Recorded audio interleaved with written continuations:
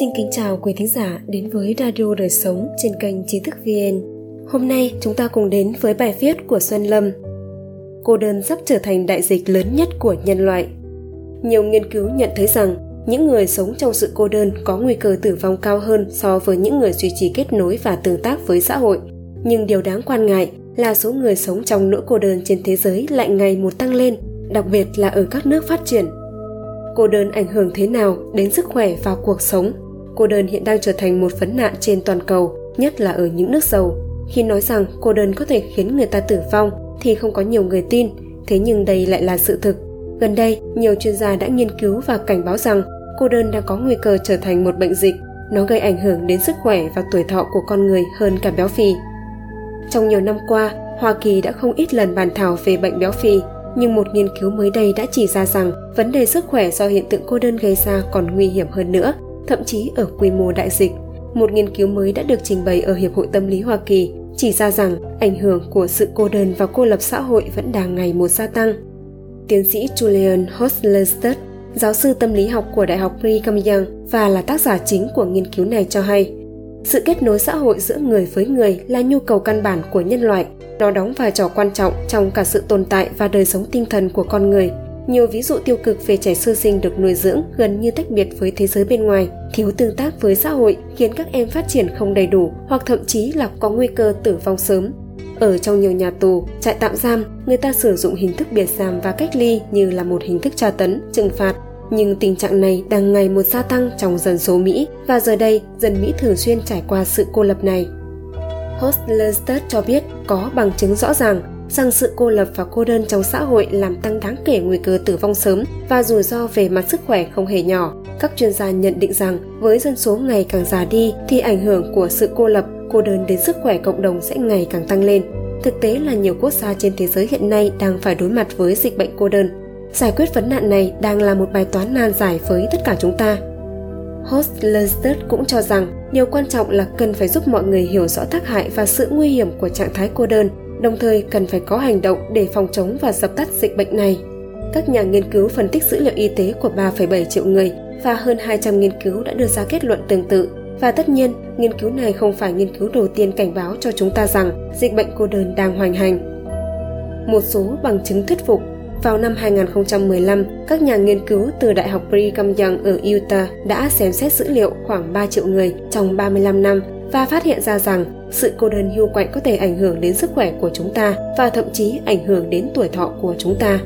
Nghiên cứu này cũng xem xét sự cô đơn ở cả hai phương diện khách quan và chủ quan, hay nói cách khác là không có sự phân biệt giữa cô đơn tự nguyện, những người thích sống một mình vì chỉ thích riêng tư, hay không tự nguyện, một người tự thấy rằng mình đang bị cô đơn. Các nhà nghiên cứu nhận thấy rằng những người sống một mình, có tương tác xã hội không thường xuyên và có ít mối quan hệ xã hội đều có nguy cơ tử vong sớm hơn những người khác. Điều này đặc biệt đúng với những người dưới 65 tuổi.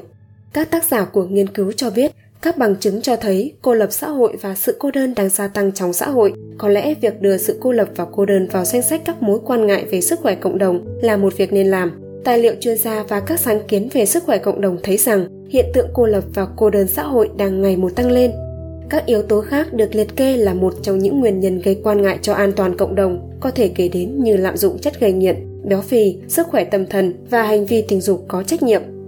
Tim Smith, đồng tác giả nghiên cứu nói về phát hiện này, chúng ta không chỉ đang ở trong thời kỳ mà tỷ lệ cô đơn được đánh giá là cao nhất thế kỷ, mà chúng ta, Hoa Kỳ, còn được ghi nhận là có tỷ lệ cao nhất hành tinh. Với sự cô lập và cô đơn ngày một gia tăng, chúng tôi dự báo rằng đến năm 2030, nó sẽ trở thành một đại dịch toàn cầu. Nghiên cứu này cũng ghi nhận rằng các quốc gia giàu hơn có tỷ lệ người dân sống cô đơn cao hơn, dự kiến tỷ lệ này sẽ tiếp tục tăng lên. Có rất nhiều dữ liệu cho thấy có sự liên quan chặt chẽ giữa lối sống và thú vui tiêu khiển dẫn đến cô lập. Với những người làm việc ở nhà, xem truyền hình hoặc nghiện game hay các thiết bị điện tử khác, không quá khó khăn để họ rơi vào trạng thái cô đơn hoặc cô lập, ngay cả khi người đó không hề có ý định tự cách ly bản thân khỏi các tương tác và quan hệ xã hội.